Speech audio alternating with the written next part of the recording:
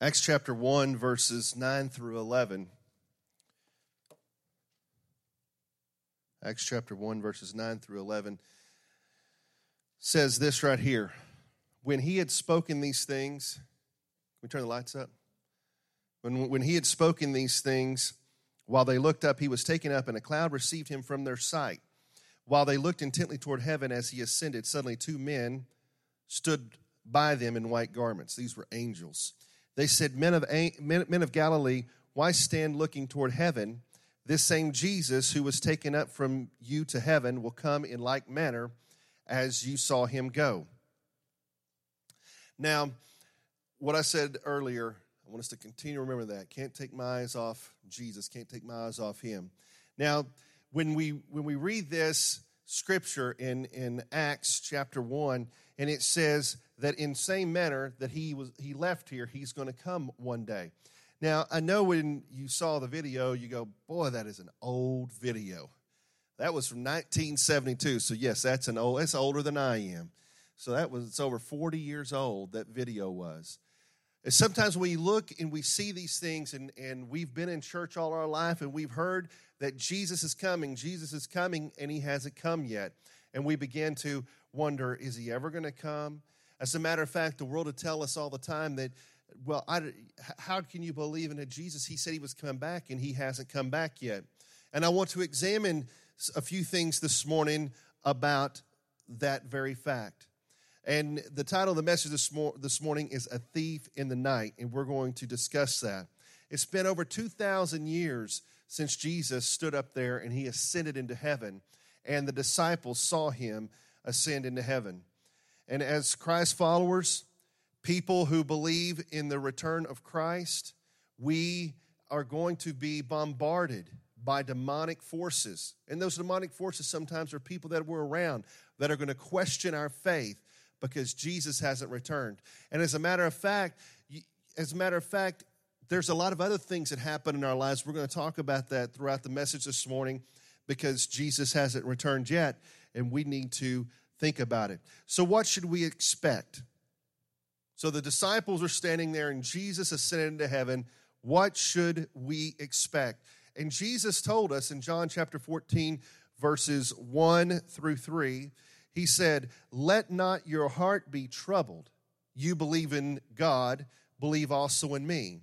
In my Father's house are many mansions or many dwelling places.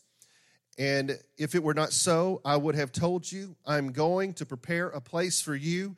And if I go to prepare a place for you, I will come again and receive you to myself, that where I am, you may be also." So, what should we expect? We should expect that Jesus is preparing a place for us. See, here's the understanding of this scripture that we need to understand. Is in the Jewish tradition, it was that the fathers would have sons, and the sons would get married, and the fathers would build onto their house to accommodate the growing family.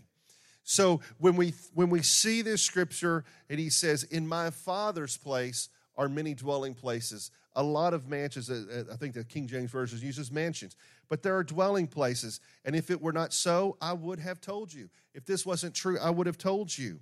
So we go, well, why has Jesus not returned yet? He is preparing a place for us. Do you realize if Jesus had returned 200 years ago, you wouldn't be in heaven? You didn't even exist 200 years ago. The Lord wants as many people as possible to be in his heaven with him, to have that relationship with him. That's why he created us. He didn't create us to die. You get that? He didn't create us to die. He created us to live. I mean, his hope, what he wanted in the Garden of Eden is to see people live forever and ever and have relationship, and there would have been billions and billions and billions of people who lived forever and had a relationship with him. It wasn't until after the flood that he actually put a date on how long you can live. You get that? It was after the flood that he said, you have a certain amount of days, and that's it. Because he enjoys having a relationship. Remember what I've said earlier this year and what I continue to say. God doesn't need you. God wants you. You need to remember that this year. God wants you. He doesn't need you. He has gone to prepare a place for you. And every person that you lead to Christ, every person that you speak to about Christ. You know, Connie and I were speaking yesterday, and sometimes we get discouraged. Sometimes we get a little down because we don't see salvation immediately. We minister to people, but we don't see it. But we don't need to look at it that way. We need to be encouraged because the Scripture says that one of us plants the seed and one of us waters the seed, and God gives the increase. I was telling Connie, I says, one day you're gonna hear from, or maybe when you get to heaven that you hear this, but the children that she touches on a daily basis in her practice, that they're going to say, it was the feeling and this, what I felt when I was around Miss Connie, that I wanted to know more about that. And I was constantly searching, and I found it one day. Maybe it's at Unlimited Church they find it. Maybe it's at another church that they find it. But one day they are looking and they're seeking because they felt something. And when it comes to you and leading people to Christ and ministering to people about Christ, maybe it's on a prayer walk that you've prayed with them one time. You don't know the effect that it has had on that person. But Jesus has not returned because he is preparing a place for all those who have been brought to him and who have come to him in salvation. So the question still arises, because as we saw the video, Jesus had returned. So the question arises, when will Jesus come back? You know, it's a difficult thing because we keep on looking at things that are going on around. And if you watched the 4-part series of the movie that you just saw, there was 4 movies that was made by Mark 5 Pictures there, Mark 4 Pictures. If you watched those, you would see that the mark of the beast was barcodes. Now today we go, I don't know if people are going to have barcodes on their hand and on their forehead, but back then that was something that people looked at, go, oh, this could be the mark of the beast. If you go back even farther, there are other things that was in Christendom that people looked at, that maybe this is going to be the mark of the beast that we hear about today. It could be something different. And I'm not going to get into end time prophecy and what all this entails in the tribulation, okay? Because I want to focus on the return of Jesus. But what I want to say is things do change. The way we see things have changed, but one thing remains the same. Jesus is coming back. But when will Jesus come back? Acts chapter 1, verse 6 through 7, here's what he tells us. So when the apostles were with Jesus, they kept asking him, Lord, has the time come for you to free Israel and restore our kingdom? And he replied, the Father alone has the authority to set those dates and times, and they are not for you to know. So when will Jesus come back? Only God knows. Only God knows. It's not for us to know. It's not for us to fret about or worry about. It's for us to say, God knows, and what am I doing with the time that God has given me until he comes back? You see, if you look at people 100 years ago, if they would have sat around and they would have said, you know what, I think, man, look how bad it's getting. God's coming back in 10 years. I don't have to do a whole lot. I just need to keep my nose clean, and I just need to do what I need to do. You wouldn't have the churches we have in the United States. If people were concerned about that 100 years ago in early 1900, we wouldn't have had the Azusa Street revival. But what were people saying? They were saying, no, until God comes back, we're going to occupy, and we're going to focus on seeing God's kingdom on earth now. We don't have to wait for God's kingdom. We can see it today. We can focus on what God has for this earth today and see amazing and awesome things happen. Now, how will Jesus come back? Well, it tells us in 1 Thessalonians chapter 4, verse 16 through 18, he says, for the Lord himself, Jesus, will descend from heaven. Remember, he ascended. He will descend from heaven with a shout, with the voice of the archangel, and with the trumpet call of God, and the dead in Christ will rise first. Then we who are alive and remain shall be caught up together with them in the clouds to meet the Lord in the air, and so we shall be forever with the Lord. Therefore, comfort one another with these words. So number one, how will Jesus come back? He's going to come back like a thief in the night. He's going to come back so instantly, so quickly, that you're not even going to know what just happened. He says, Matthew chapter 24, verse 42 through 44, here's what he said.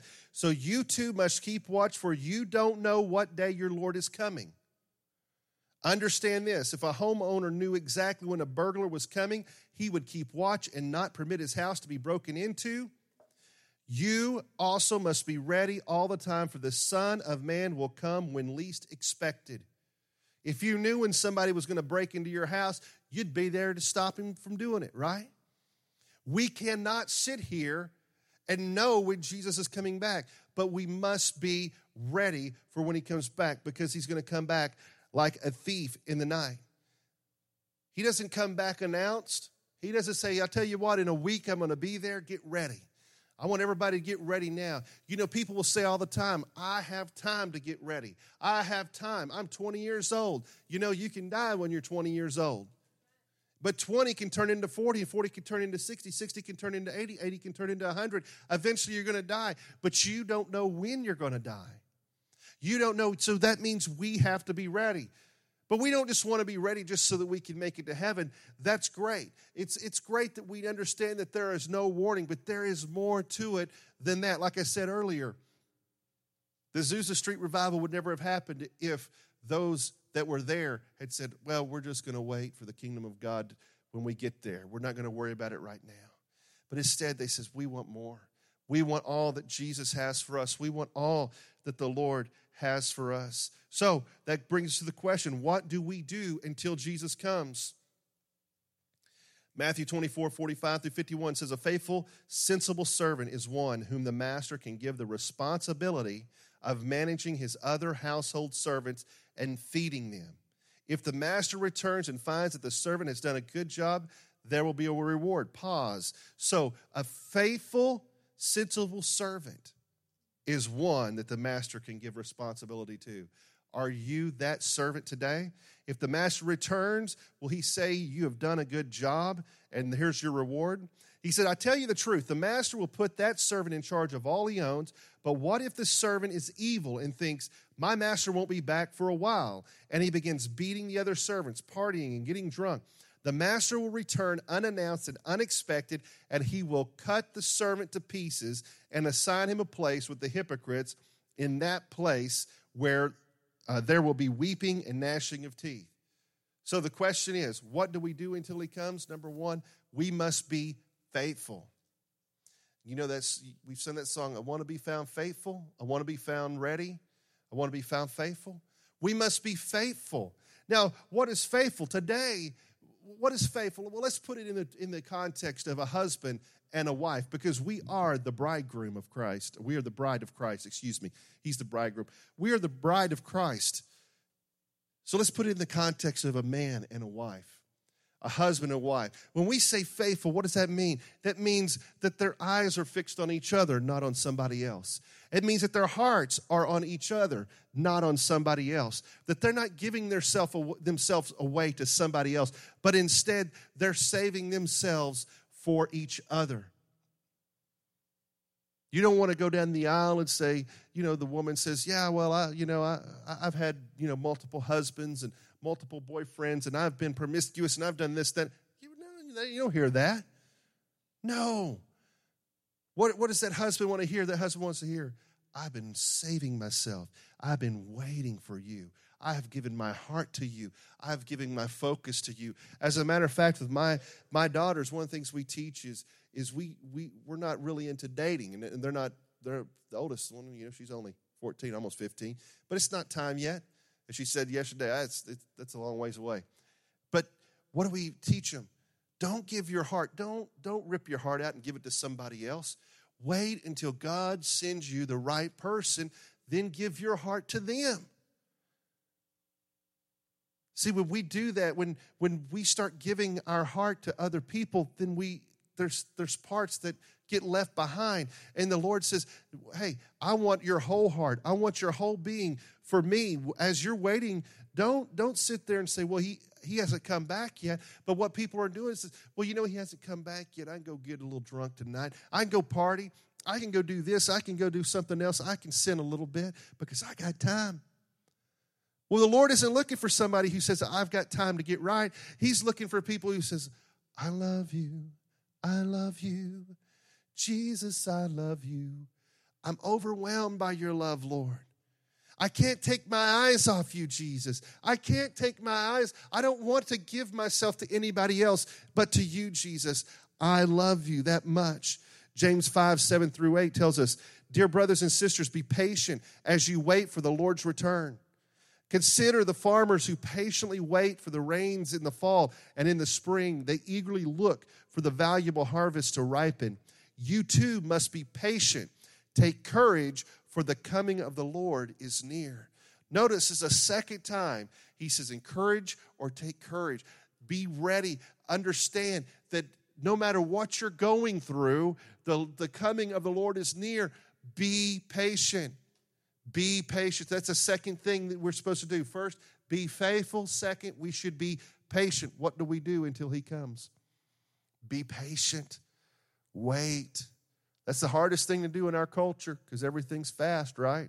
McDonald's, Chick-fil-A, I don't think anything's faster than Chick-fil-A because they stand out there and take your order before you even get to the window to make sure it's fast, right? Everything is fast. And then if we don't get it within our 3 minutes, we're upset. What took you so long? Why didn't you get it here? But the Lord says, be patient. Sometimes that patience is just waiting on him like we were this morning. I don't want to drag out a worship service, the music portion of our service. I want to be patient, though, and I want to be ready for him to move in your life. I want to listen to what God has to say. If Christy has something to say from the Lord or if somebody else was to speak for the Lord, I want to be able to listen to that. I want to be patient. You see, the Lord is coming back. He is going to return. But the question is, are we actually ready for his return? We say, well, I'm saved. I know Jesus. Well, there's more to it than that. Remember what he says about being faithful? He said that a faithful servant, what did he say up there, is one who the master can give responsibility of managing the whole household. Can he give you that responsibility? Are you taking that responsibility on you today? Are you being faithful in that? See, also, when we talk about being patient, when James wrote that was 20 years approximately after Jesus had left. So if he's telling them just 20 years later, hang on, be patient. 2,000 years later, James is saying the same thing. Just be patient and be faithful. Be faithful. Are you living this morning like Jesus could return at any moment? Is that the way you're living your life? Are you saying Jesus could return today? You see, when it comes to worship, for instance, when it comes to us lifting our hands and praising him on a Sunday morning, do we come in here going, Jesus could walk through that door right this second? Because that's technically what had happened. Just like that, we're in the presence of Jesus. And do we want to be found? We say, man, I was at church this morning. I wasn't ready to worship yet. I wasn't ready to praise. I wasn't even ready to talk to Jesus yet this morning. Jesus should be the first person on our mind when we wake up in the morning. When we say, I can't take my eyes off you. Husbands and wives, you remember when you first met? Remember when you were first in love and you couldn't stop looking at that person? You couldn't stop looking and you're like, oh, man, you're so pretty. You women are like, oh, honey, you're so handsome. Yeah, can't take your. It's Jesus the same way. Are we taking our eyes off of him? Or are we keeping our focus on him? When we wake up in the morning, it's the first thing. Before we even roll out of bed, shouldn't we be saying, Jesus, I love you, and I want this day to go for you today? Is that what we're doing? Are we encouraging ourselves going, Jesus, maybe today will be the day that you come back? Oh, man, this would be so exciting, Lord. And since it's a day that maybe you're going to come back, maybe I could talk to somebody about you today. Maybe I can pray for somebody. Maybe I can smile for somebody. Maybe I can encourage somebody today because I want them to see Jesus living in me because you may come back today. When you're thinking, when you're speaking throughout the day, when you're speaking about things, what are you thinking about? Are you being faithful in your speech every day going, man, Jesus could return today? How would we live if we started going, man, Jesus could return today? Jesus could return today. What makes you drive? You know, there's everybody talks about your purpose. Your purpose. I've got one purpose. You have one purpose. And your purpose is to live for God and to love God because he first loved us. That's what he says. I love you because you first loved me, because you died on a cross. You were hung up on a tree. That's why I love you. What is your purpose? If you think your purpose is to go to work, if you think your purpose is to work in some kind of a practice or what some kind of a job, no, your purpose is to glorify and honor him. And how that works out throughout the day, if you've given it to him, maybe you're like Sachs. Maybe you're flying all over the country sometimes. But the purpose is, Sachs's purpose is to glorify God in everything that he does. To worship God in everything that he does. To show Jesus in everything that he does. You see, if we took that approach, instead of the approach, well, we're going to show Jesus when we walk in church on Sunday morning, but instead our approach is we're showing Jesus in everything that I do because I am a child of God and people see that. Chloe was asked a question by one of her customers the other day, what are you? And she said, wasn't it, what are you? Was that the question? Who are you? Who are you was the question. So she gave the answer. He goes, the guy says, well, I'm a child of God, and you are too. What a great idea, right? Who are you? I'm a child of God. I'm a child of God. That's who I am. What does that mean to us? It means so much when we want to look into what is a child of God. What does it mean? Oh, my goodness, it just opens up an expansive amount of things that we could do and we can become because we're a child of God. We don't have to sit back and say, well, this is as far as I can go. But instead, it's I'm a child of God. When Connie is working with her patients, she's a child of God, and she's doing and glorifying God in her abilities to touch these children. In your job, what are you saying? I'm a child of God. And so therefore, I'm helping people out. You know, in my job, it's not ideal, but what I do say is, you know what? The Lord is using me to help the guy that I work for. I'm a contractor. But the Lord is using me to help him build his business. The Lord is using me to be a light to him, and he's a Christian. But just to be another light to him and just glorify him. The Lord is using me every time I walk into one of these stores to pick up products, to move it somewhere else, using me to smile and say hi to somebody and build a relationship with somebody and tell them maybe just a little bit about Jesus. I don't talk about so much about being a pastor unless somebody asks. I just want to talk about Jesus. It's not about my title here on earth. It's about who I am. I'm a child of God. So why do you get out of bed in the morning? Do you get out of bed because you've got a job to do? Or do you get out of bed because you have a purpose, and your purpose is to glorify God before he ever returns? What is the purpose behind your life? That's what you need to ask yourself today. What's the purpose behind my life? Because Jesus is going to come back, the Bible says, like a thief in the night. Nobody's going to know it when it happens. The Bible says, this is how fast, it says in the twinkling of an eye. See, a lot of people think that means a blink of an eye. No, it means how fast light refracts off of your eye. That I'm faster than I can snap my fingers. That's how quick it's going to happen. Now I want to say this. There is going to be a time of tribulation after Jesus returns and takes us. We're going to meet him in the air. That's what the scripture says, 1 Thessalonians, that we're going to meet him in the air. And there's going to be a time of great tribulation. The Bible calls it the wrath of God. As Christians, we get to not have to go through the wrath of God. If you, for those of you friends who say, well, you know what, and I've had people say this, well, you're in the tribulation, I'll get right with God. I don't want to be here during that time. Tribulation like that has never been seen on this earth will happen during that time because God's wrath is going to be poured out on this earth. God's wrath is going to be poured out on this earth. So we want to be prepared. before that. But that is our blessed hope, that Jesus is returning. Now, after he returns, and after the great tribulation, Jesus will come back. And I want to get into the end time prophecies, but Jesus will return.